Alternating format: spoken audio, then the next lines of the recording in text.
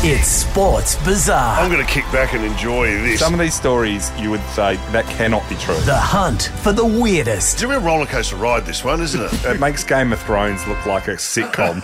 Strangest. Hang on. He's on another level. What are you doing? There's a lot of our stories that start with someone fleeing moneylenders. Most unbelievable This is a car crash. stories to ever occur. Stop this right now. It's just carnage. That is the densest bit of mayhem. So many subplots in this story. In the world of I sport. think we're learning that embarrassment is not something. Sports Bizarre. A naked fan ran onto the field and slid into second base. No, I don't drink water. I cannot stand drinking water. I am the president of everybody. I am the president of the whole FIFA. Opened his mouth and a sparrow flew out. It's time for the leaders of the hunt. It's really simple. Get there early, get the good back. It's Titus O'Reilly and Mick Malloy.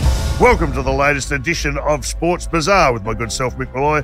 And as always, as I often say, doing all the heavy lifting, Titus O'Reilly. I'm all ears. What do you got for us You said this that week? with resignation. No. Well, I never know Scrapping where in. you're going. I've given up trying to guess. Some weeks it's the Romanian Football League. Some weeks it's ping pong. Some weeks it's an ice skater bashing someone in the knee. I've given up trying to work out what you're doing. Well, this one we're going to one of your favourite sports, Formula One. I love it. You love it. So It is one of the last great primal things you're allowed to do, to see it live. Have you been live? oh, it's amazing. Everyone talks about the speed. You know what got me? The sound. The sound's The very amazing. first time I went there, I went, what the hell Yeah. is this? We're in Melbourne where there is a Grand Prix. Melbourne's got 4 or 5 million people. It's not a tiny city. Yeah. You can be the other side of the city, you can hear it. You And can it's a hear it street circuit, everywhere. so Yeah. it's quite unique. Do you remember when they took the sound off them? Oh, they lowered it. Yeah, You know, that's right. You couldn't hear them coming. They were like electric cars. I was standing in a hospitality tent and I could actually hear the inane conversation. I said, can you turn the cars up, please? I'm having to talk to the housewives of Melbourne. That's the only reason you go for the noise. I mean, the it's noise, so good. it's just sensory overload. Yeah. Colour, speed, movement, sound. It's brilliant. It's absolutely amazing. But we're going to go even back further where sort of the 60s, 70s, 80s here. Right. And Formula One at this time, this was its peak. It was the glamour. Yeah. It was dangerous. It had everything going for It it. was dangerous, all right. Oh, very. We'll get into how dangerous because it was Sure. really amazing. And the guy we're going to talk about is someone who, if you have not a Formula One fan, but for Formula One fans, he is an absolute icon. Yeah. His name is James Hunt, I'm who aware of the you name. know very Yes. well. And James Hunt was the first original sort of glamour boy of Playboy. F1 kind. Playboy. Yeah. You know, he was a member of the Playboy Club. Guys wanted to be him. Yeah. Girls wanted to do him, if I can say. Well, absolutely. I mean, cancelled in 2 minutes today. He was a dapper dresser too, We'll wasn't get into his dressing because his dressing was hilarious. he? He was like a dandy. Yeah, he was. You think Justin Bieber sort of, but a racing car driver. A racing It was car that driver. sort of level of, or Sure. Harry Styles. He was like that level Yeah. of pop stardom, but in Gotcha. an F1 driver. So he was born in Surrey, England in 1947. And Yeah. he's born into a large family. His dad was a stockbroker, but had fought in the war. And so sort of this very tight-knit family where he had two Well-to-do? sisters. Sort of not massively well-to-do, but upper middle class, but not Because you find with the aristocracy or modern something. driver, the only way you can get into motor racing is to have extremely rich parents who Exactly. will take time, or those who hock their house, Yes. so that you can. You can do it. It's not a cheap thing. And the same was with this, but his parents were not that wealthy enough to support him here. We'll get into how he gets into it because that in itself is Yeah. a story that probably couldn't happen today. But from when he was born, 2 sisters and 3 brothers. This is his mum describing him as a child. He was an odd little fellow, a rebel right from the moment he was born. He was such an individual and headstrong that they said it verged on him being anti-social and left the parents bewildered. His Okay. mum said he was the most difficult of our children to bring up, and he was the only one who ever screamed all night as a baby for no apparent reason.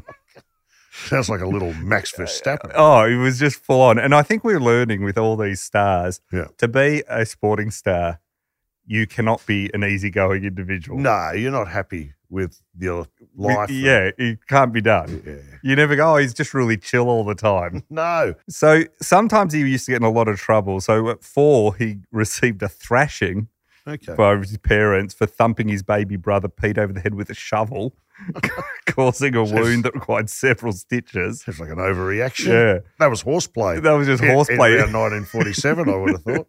On another occasion when they were a bit older, James chose to try and punch Pete during an argument, his brother. Yeah. Pete saw the punch coming and he ducks, and so he ends up punching the wall. Yep. Now, he broke his knuckles doing this. Yep. His mum decides to send him to the hospital on a bus to teach him a lesson. No, firm but fair. Firm but fair. Imagine you did that today. Just sending a kid who's broken his knuckles. All right, on the bus you go. See, that would be bad parenting today. So, yeah, but I think he would have learned a lot from that. Yeah. He was very close to Pete, younger brother, who ends up becoming his manager later in life because he becomes an accountant. And wingman. But what happens with Pete is when James is finally famous, they accidentally get Pete's name wrong in a newspaper. The reporter did and called him Norman. And that became his nickname for the rest of his life. That's going to stick. That's going to stick. Yeah. So he's this headstrong, full-on kid. He's the only thing where he's sort of calm is he was interested in budgerigars. So he had an aviary and he used to do all of that. Birds in general or just the budgerigar? Birds in general and animals in general, but he loved breeding budgies. And later on in life when he finishes his F1 career, he breeds budgies. It's very hard to reconcile the two. I can't see the link. The thing about him is he fits several stereotypes. So he's sort of this eccentric British guy, but he's also a playboy. He races cars and he also does budgerigars. If he had falcons with hoods on them and the big arm out, you go, what are you doing now? Or, yeah, it's not the most testosterone-filled activity, which I think is what he liked about it. He finally goes to school, which he hates. Funnily enough, absolutely hates it. He goes to Westerly, which is this primary school, and there he's quite good at cricket. He's a bowler. He's a good batter as well. He's also a wicket keeper. He also plays soccer, and he's the goalkeeper for the first 11. Is he good at all sports? He's naturally talented sportsman, but he hated the team sports. Really? He only really liked individual sports, which I think the team sports are interesting, but the individual sports, they're always the weirdest cats. You know what I mean? It also explains too why Formula One drivers don't like their teammates. Yeah. Because it's not a team sport. I'm yet to see it's not a team sport. They're not in it for anyone other than themselves, I'm afraid. Despite him loving all sports, he got very into tennis and squash. They were his two favourite sports during school. He used to play all the time. At 10, he takes up smoking. And it says that no matter how... 10, at 10. And it said that no matter how much his parents tried to make him stop, he just wouldn't desist. He just wouldn't do it. Pack a day, was he? He ended up smoking 40 cigarettes a day for most of his life. Right? He had an ashtray in his Formula One. Yeah, it was basically like... So this was but he started at 10. Wow. So it was a different time. That's old unless you were born in Turkey. Yeah. Have you been to Turkey? Seriously, they're all smoking and have moustaches from the age of 6. Yeah. I'm telling you. I'm not making that up. I think when I travelled through South America, I think that was pretty similar too. It's a pretty casual... when he was 11, this is the first time he actually took any instruction from anyone, it said. Yes. He learnt from a farm worker on a family holiday they were on how to drive a tractor around. Is this his first time behind First time a with wheel? he's 11, first time on the wheel of anything. He found it hard to change the gears though because he just wasn't strong enough to depress the clutch, right? It'd be like driving from McLaren. Anyway, go on. He couldn't do it, so eventually at this private farm, they let him get into a old Rover that they had on the farm and let him potter around in that, and he absolutely loved it. So the first hint of motor racing. He's smitten straight away. He just loves driving. He loves driving. But he was so competitive in all the other sports. In tennis, he was 12 and he entered a tennis tournament for boys aged 16 and under. Yep. So he's playing against 16-year-olds. He reaches the final, and this was a great achievement. He's 12. The guy's playing 16, but he loses. And they said that he was inconsolable for hours afterwards, just cried full on. He just could not handle losing whatsoever. His mum said only victory would do for James. He always had to win. If he didn't, it was the greatest possible calamity as far as he was concerned. And this, again, we find is true of most giants of their sport. Not an easygoing guy, right? He goes to Westerly Prep School, which is quite an upper-class school. He hates it so much. It's a boarding school and all boys.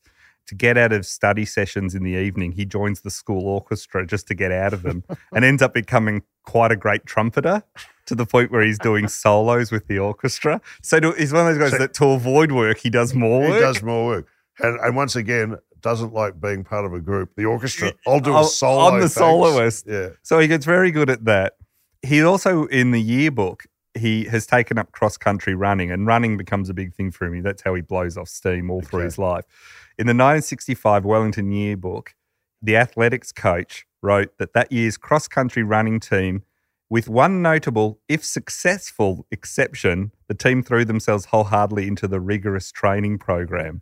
Now, what he means by this, James refused to train with the team. Is that? And the reason was, his coach said, is because it wasn't rigorous enough. Okay. So he was like, I'm not doing it. The other thing is, so he devises his own training regime for cross-country running and wins every race he's in. A part of it involved ducking into the bushes for a cigarette while on these runs. Fantastic. So he's doing all that sort of stuff. Another time is, and this didn't get in the yearbook, but it's mentioned, and it's still to this day apparently at this school a story that's told. At each dormitory there's a high balcony where people all hang out, people will throw things at people walking below as a joke and all that sort of stuff. And according to the legends, one day the boys on the path started to see James Hunt land in their midst. He'd been dared to jump off. It's a 30-foot leap off the balcony, and he did. Oh, well, that escalated quickly. Managed to survive, right? Now, the thing is, he's about sort of 12 years old. He's a very good-looking boy, apparently, and as a man, he becomes like a true pop star icon, like that level of good looks, and women just love him. And he develops very early on sort of a red-blooded interest in women. Sure. Even at 12, there was an under-matron who was a teenager. She was at Westerly, and he was infatuated with her and would chat her up all the time. And she ended up writing him love letters. Is she hot? Because under matron isn't the sexiest title I've ever seen. Is he just... I don't think the under relates to how she looks. I think it's... So he's a charming guy. They also had an Australian au pair at the Hunt household when his younger sister was born, and they become quite fond of each other, although it doesn't say whether anything sort of happened. But his mum said, I think he always had an eye for the girls, and the girls for him. There were always swarms of them around him. And if you go and type in James Hunt anywhere on the internet, there's just scores of photos of him with models and women, and he was attracted to them and they were attracted to him. So he was very much like that, and from a very young age. But he's away at this all-boys school, which he hates. But by the time he's 15, he hooks up with a woman called Tomina Reek, who is known as Ping by her friends at the age of 15, and they become an item for years. So they hook up. So he's got a full-time girlfriend from when he's 15, basically. When he turns 17, he passes his test for his driving license. So he's 17. And he said he did a perfect drive in front of the inspector. The inspector was very impressed by him. Gave him the pink slip that said, you've passed your license. And he says, as soon as he handed it to him, I revved the car up and roared away like a lunatic. So, see you later, sucker. Yeah. His girlfriend Ping recalls this era of him having a car and them all having cars at 17 as madness, total and utter madness. She said, James was reckless. We all were, but somehow we got away with it and lived through it and didn't kill someone along the way. In those days, there were no breathalyzer tests. Everyone went to the pub, had a few drinks, and then hit the road. So people forget that that's what it was like. Just so we're clear, he hasn't driven. This is his first car. He's never driven before except on the farm when he was 11. Incredible. So he's only just getting into a car for the first time. Yeah. His mum said of his driving at this time, he crashed everything we had. He rode off our minivan, rolling it across a field near Epsom. He was going too fast around a bend, caught the curb and flew off. It ended up at least 50 yards from the road in a bed of roses in a market garden upside down. 6 months later, his parents buy him a Fiat 500. Okay. Right? It's a good starter. Yeah, as a second car. His dad, Wallace, says, we thought with its top speed of about 50 and no acceleration, we thought, well, he can't do much harm in this, right? Yeah. So this is like... Good plan. They lifted his driving suspension and let him because he'd rolled the earlier van and let him drive it. And they warned him, be very careful. He says, all right, and he heads out. That very night, the first night, there's a knock on the bedroom door at 2:00 in the morning. James stood there looking really sheepish and asked if they could come down and talk to him. The dad goes down and finds a large assembly of his friends, all looking solemn and serious, right? What had happened is after the pub had closed, James's mate had gone to a house party and drunk more. Yeah. Then they roared off into the night in all their speeding cars. James was forging ahead in the Fiat. And then he had a friend standing up on the passenger seat, putting his head through the sunroof to scream abuse at their pursuers, right? The chase ended when James encountered a car that was stopped in the middle of the road. It was another friend who was looking for the party. So he's had to avoid it and he runs it into a lamppost. Okay, yeah. So all these drunk teenagers, they're all about, 17, 18. Yeah. They come up with this other version for James's dad of what happened, right? Sort of saying, This'll we be were good. just driving along very gently. Yes. And this car was parked in the middle of the road and I had to avoid it and all this. James had said to one of his mates, can you do the talking? I can't do the talking, right? So the dad comes down and he's in his dressing gown. It's 2 a.m. People are in the crowd all standing there, all his friends who are going to all vouch for this story. They're all burping and falling asleep because they're so drunk. So it was just apparent they were all smashed. Yeah. James refuses to talk and the guy that was meant to talk and argue his case kept hiccuping, so couldn't speak because he'd drunk so much. So that was it. Wow. First night. They purposely don't repair the Fiat. They leave it there for Very him cool. to look at. I love the fact that he was out in front leading in the Fiat 500. Yeah. He then finishes school at Wellington and he said, I could speak the Queen's English and I knew how to hold a knife and fork properly. That was all. That was it. So he wasn't Job done. really into it. No. At this point, his aim, though, is to go to medical school and become a doctor. So this is sort of Good what everyone's Lord. thinking, right? Yeah. Which his parents are encouraging. Drive an but not ambulance. sure, yeah. Yes, that's what he wanted to do. On his 18th birthday, he had a tennis doubles partner, a guy called Chris Ridge, and they suggest, why don't we go to Silverstone, which is a famous racing Sure. circuit, and go watch an event because my brother is racing in a club race. It was in a Mini. So people used to do up a Mini and race them, it was a huge Yep. thing. And James didn't even know this was a thing. He just got there and couldn't believe it. He It's the just first time he's been to a first time racetrack. been to a racetrack, but also the fact his friend's brother is racing. He says, as far as I knew, motor racing was something impossibly remote, something carried out by a lot of continentals with long names. He said, I couldn't identify with them at all, but here was something within reach of a mere mortal. It was the immediate answer to this problem of having my needs satisfied to compete. So he just sees that and falls in love. Yeah. He decides there and then, I want to be world champion in motor racing. Let the games begin. Now, he's never raced a car Yeah. and he's crashed the only cars he's ever been in, but he decides it. This is in 1965. So he goes home and he announces to his parents, all your anxieties about my fecklessness are over. I am going to be a racing driver and I shall be world champion. His parents are like, what are you talking about, right? Yeah. He actually says to them, I've got a business proposition. I need money fast and I'll offer you a deal, Dad.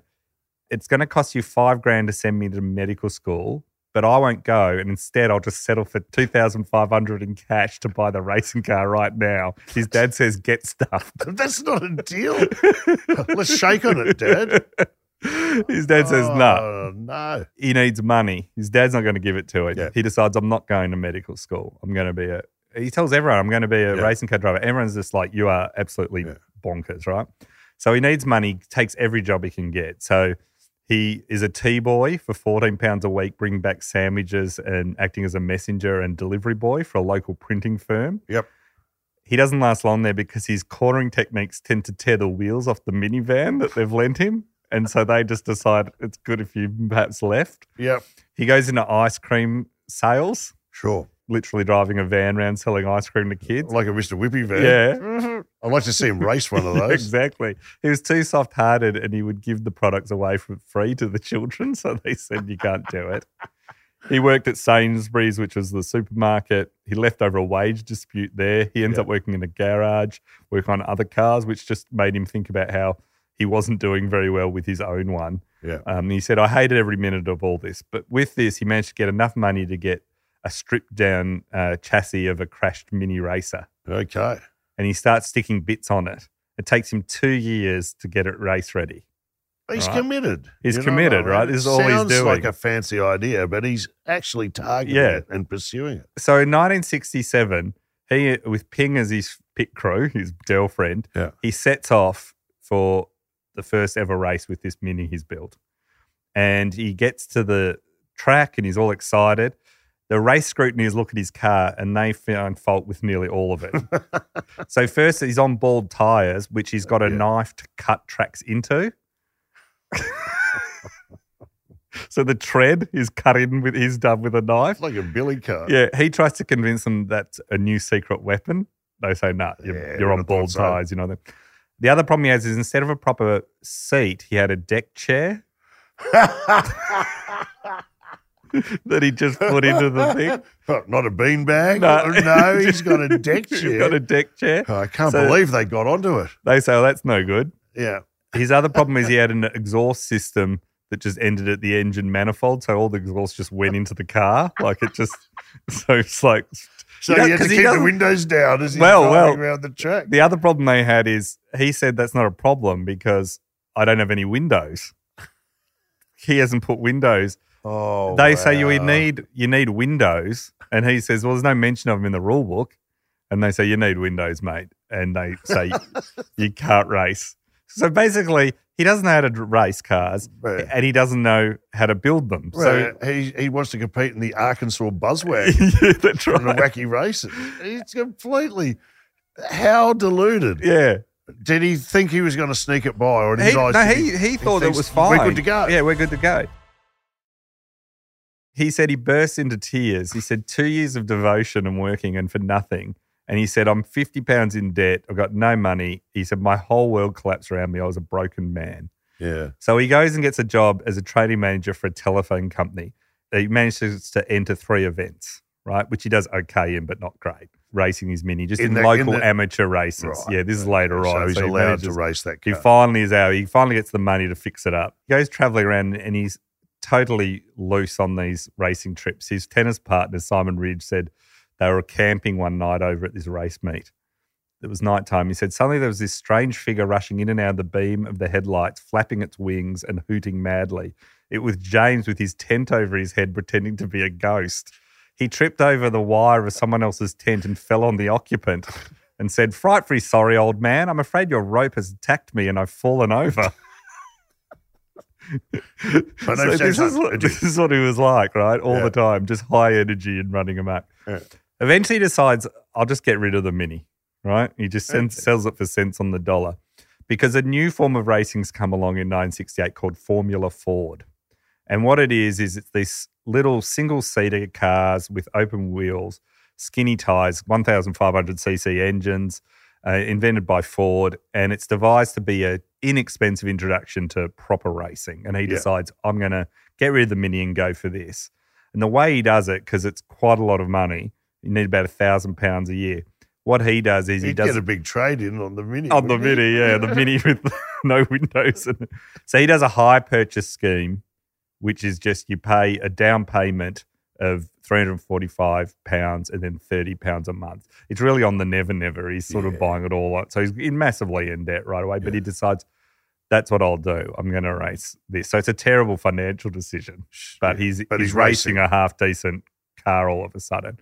In his first race, he lost 15 horsepower from an incorrect engine ignition setting, but still manages to finish 5th. So suddenly people are going, oh, he's actually okay. So he starts doing Formula Ford regularly. Many of his early races end in huge accidents. Yes. Right? In one accident, he passed over the head of another driver during a crash. He hit a bump on the edge of a track. He goes airborne. Yeah. Goes over this other guy's car into a Shell advertising hoarding, breaking off a massive great piece of wood that was holding it up. The other driver, a friend of his, looked at it and thought, that looks very nasty indeed. And this is the other driver said, when he came down, he chopped the nose off my car, went sideways on the road, and I hit him right in the middle. We came to rest against the bank alongside each other, our wrecks neatly parked. We climbed out. He pulled out a pack of cigarettes, offered me one, and we sat there smoking and watching the race. The accident wasn't mentioned. Yeah. There's gasoline everywhere, but they're still having a cigarette. Yeah, they're just having a cigarette. Like that's fantastic. And they don't mention that what just happened. No. On one occasion at Alton Park, he lost control, and this time he was catapulted into a lake. He said, luckily, I was flung clear as the car went over. I remember being on my hands and knees under the water and then suddenly emerging like Neptune Seatbelts were not yet compulsory and I didn't have them because I couldn't afford them.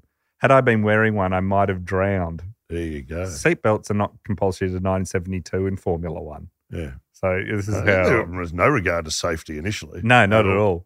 The car was ruined and had been bought with his loan, obviously, so he had to spend the next 2 years paying off a car that he couldn't drive. He said the accident didn't worry him too much because I was young and stupid.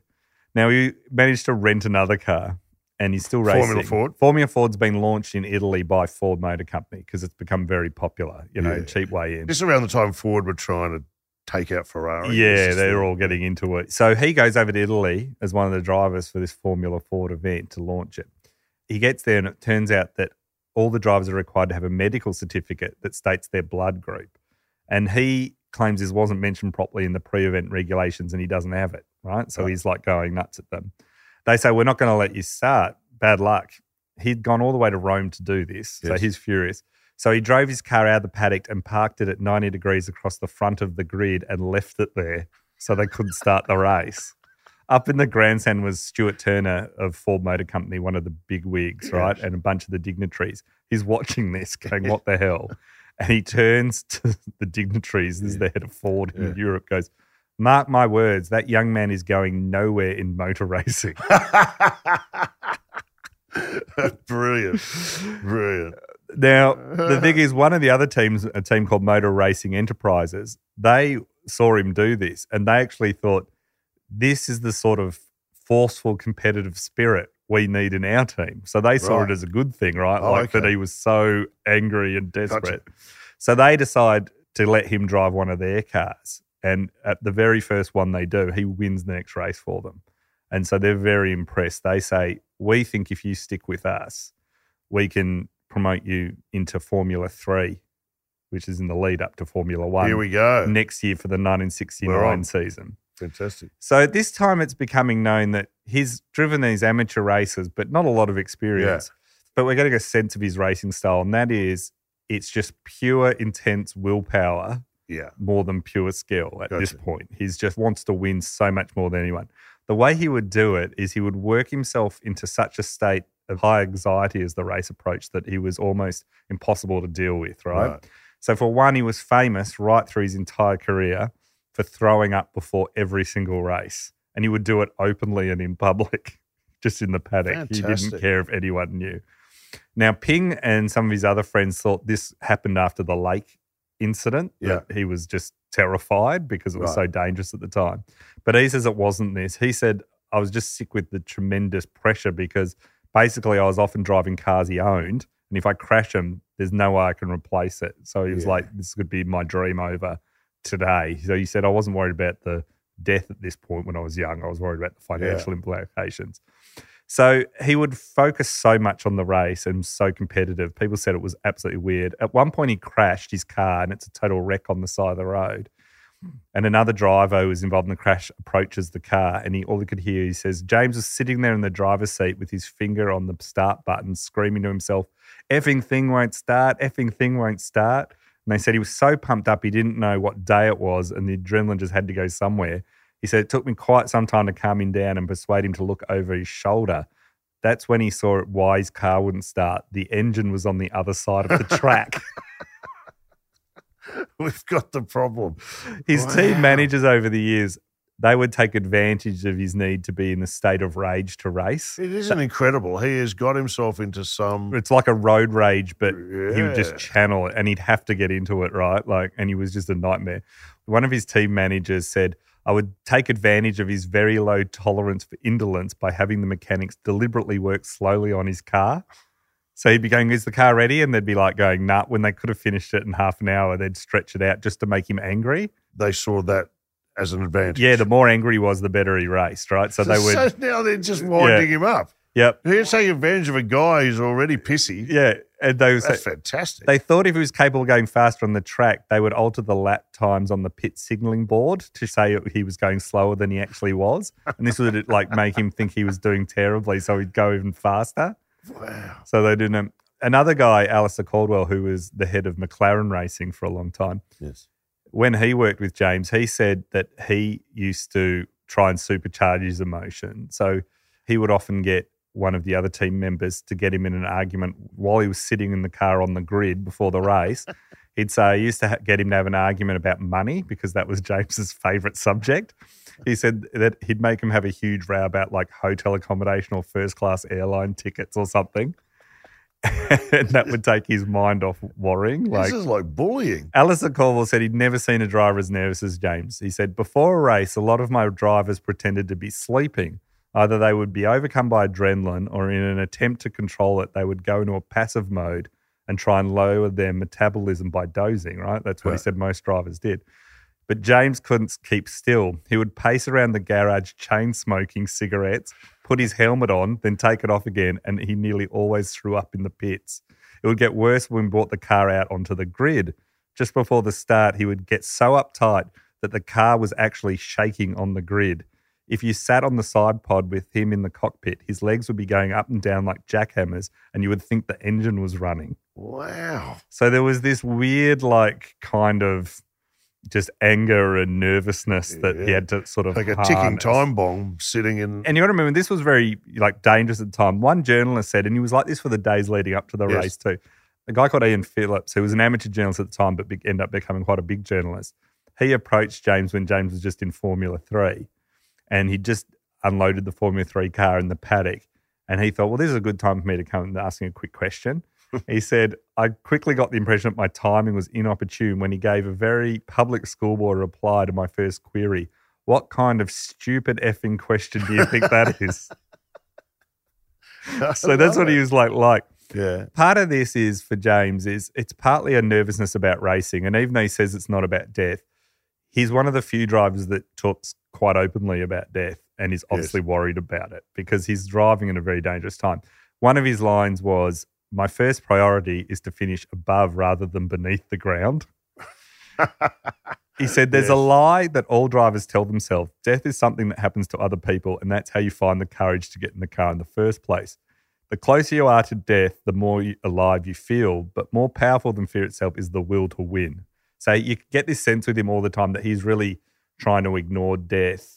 And he almost doesn't like driving. Yeah, he almost doesn't like it, right? He's not a natural driver who was obsessed with driving. It's almost like he's just decided to become world champion in this thing. Yeah. And it's through sheer willpower. Yeah. And he's not the calm ace before the race, just like taking it all in. The Iceman. The Iceman. Low pulse rate. Yeah. He is the opposite. He's like anyone who's about to do something truly petrifying. And he's truly aware of how ridiculous and dangerous exactly what he's doing is. Now, to give you an idea, now Formula One is pretty safe, right? The deaths in the 60s and 70s were huge. Yes. So for Formula One drivers, people who'd race Formula One, sometimes they would race Formula 2, Formula 3 as well. It was far less structured. But in the 60s, of these guys that were up at that level, 29 deaths occurred in the 60s. It's unbelievable. 18 in the 70s. So I remember seeing one race, and I can't remember the particular year, but a car turned over and caught fire in the middle of the track, and they kept racing around it. Yeah. So it was literally a fireball in the middle of the track, and they just went around, and the race continued. Yeah. So you look at it today, and it's astonishing. From the safety of the cars to the way the tracks are built to the amount of, like, they used to not there have was fire no runoff, engines was at there? some They of used them. to have No runoff. trees and things off the side of tracks. Well, some of the tracks, they were so long that it wasn't even easy to get. So if a driver had crashed, and this was before cameras everywhere and everything, it might take 5 minutes for anyone to know the crash had occurred back at the headquarters, right? So it was a totally different world, right? There were trees all along the side. They used to go off into barns and into lakes, like we've heard. Like, it was totally, like a cannonball run. Yeah, it was. It was more like that. Niki Lauda, who, famous and becomes a good friend and rival of James, he said at the time drivers were literally fighting for their lives. People racing had to be from a completely different world to cope and stay alive. Yes. Today they can hit each other or blow 4 tyres and not worry. If we made the smallest mistake overtaking, one of us would be dead. So this is what he's getting into, right? Yeah. He's making his way into Formula 3. It's 1969, dangerous time, but this is the first time he starts to be seen by others as potentially a serious driver. Yeah. He's got an outdated car. It's 2 years old, so he's not in the best one. But despite this, he's immediately on the pace, even in Formula 3. Yep. So he finished 7th in his first ever Formula 3 debut, and then he gets 4th or 5th in the next few. Sure. But In Formula 3, he has even bigger accidents because the cars are going even faster. He gets a nickname known as Hunt the Shunt, shunt being crash in written language. And it also rhymes, so it works out really well. So everyone starts calling him this because he's in so many accidents. It's since been proved that he was in no more accidents than anyone else. Right. But because it rhymes so well, it sticks, right? At the time, he's literally living in a tent.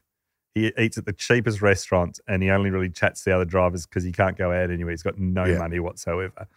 He does break up with Ping at this time. Okay. Because he's travelling around. She's had enough. She doesn't want to live in a tent. Now, the reason she leaves him is he's cheating on her immensely the whole way through. So, and she's got a different rhyme for shunt. Yeah, exactly. I would have thought at that point. Let's just say this is a theme of he's not a faithful guy. This is the start of his other career. Yeah. His most celebrated argument in this season was he was at the Crystal Palace circuit and he was feeling pretty good. He'd won 2 Formula 3 victories by this stage. He was starting to look good. And this was being televised into all the homes around London. So this was a big race for him. It was the first time most people would have seen him in an actual race. And he finished second in the qualifying and he's going really well. But then he gets in on the final 3 laps fighting for second place and he gets in an accident with 2 other guys. And one of them is a guy called David Morgan. So they crash, debris goes everywhere. Yeah. And before the cars even really finish spinning, Hunt is out of the car, walks up to Morgan and punches him on national television. And we're away. So this is in front of everyone, right? This is like not viewed well by the racing fraternity. Right? Oh, okay. They're not thrilled with Not this. a good look for the sport. Yeah. One of his friend racers, Brendan McInerney, he says that this is the second physical trauma, this crash that James has suffered that weekend. The previous evening, he and James had gone out for dinner and they had adjoining hotel rooms. Right. This is Brendan says he's dozing off and he heard an almighty scream from next door. It turns out James has had an attack of crabs. What? Crabs. As in venereal disease. Right? Okay, right. He said James had an attack of crabs and was treating himself. The bottle of the lotion had leaked. And rather than diluting it as he was meant to, he mopped it up with a towel and dabbed himself liberally with that. But it was much stronger than he anticipated when he applied it to the affected parts. Ah, this is outrageous. Ping's got out just in time, I reckon. Exactly. What is he doing? He's a loose unit. What can I say? Around this time, he's should have a pit crew for that. Yeah, I know. Treat his crabs. Around this time, his carousing had really begun to intensify, right? Because he suddenly...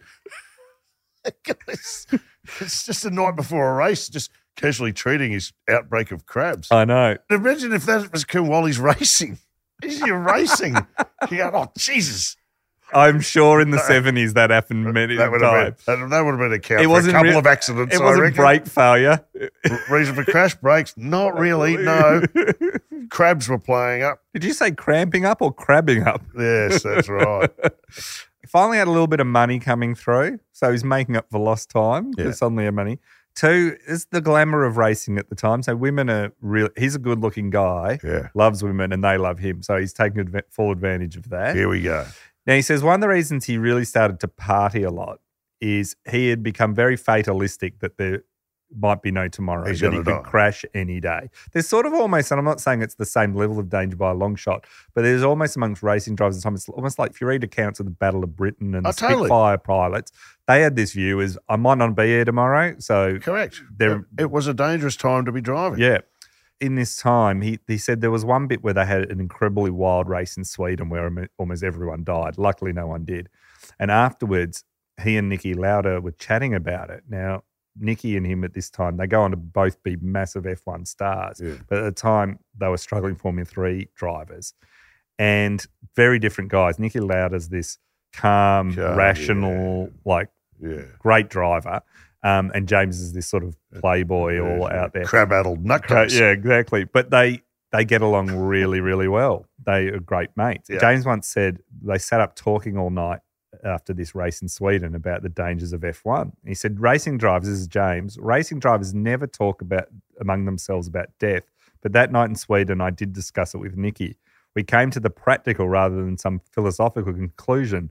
We both realised that because of the game we had chosen, there was really no point in leaving the celebrations till later. It was quite a simple rationalisation. The chances were pretty high that we'd both get killed, so we decided then and there that we'd celebrate as we went along. We're here for a good time, not a long time. Exactly. So there was sort of this. Yeah. Eventually, Nicky and James move in and share a flat together in London when Niki Lauda comes over that. And James actually teaches Nicky English, takes him around, and they become great mates for the rest of their lives, which becomes important later. In 1972, while all this is going on, he thinks he's doing okay, but he's got this, he's punched someone. Got crabs. He's crashing a lot, and he's known as Hunt the Shunt. He's a loose cannon. He's loose. So the team he's racing on and for, off the track. Yeah, very much. The team he's racing for is a Formula 3 team. They say, sorry, you're fired. Even though he's doing well? Even though he's doing well, they're just like, it's too much drama. You're punching people. You're crashing all the time. Yeah, okay. And you're all over the shop. It's just not worth it. And they say, bad luck. So it's the middle of 1972, and James's career basically appears to be done and dusted because he's fired and he doesn't have a race anymore. And it's at this point we might leave it here. Come here back because we're going to come home like a train. He's about to meet the man that's going to change his life forever. Okay, it's a cliffhanger. I cannot wait. Let this week fly by. Thank you, Titus. If you want to get in touch with us, you can contact us at sportsbazaar.com. You can leave a message for us there. You can also get in touch with us through our social media and follow us and keep up to date. And if you're following us on Apple Podcasts, please go on and rate us. It lets people know about us and more people find us. Tell your friends. We want to share this nonsense with as many people as possible. And once again, thanks for listening.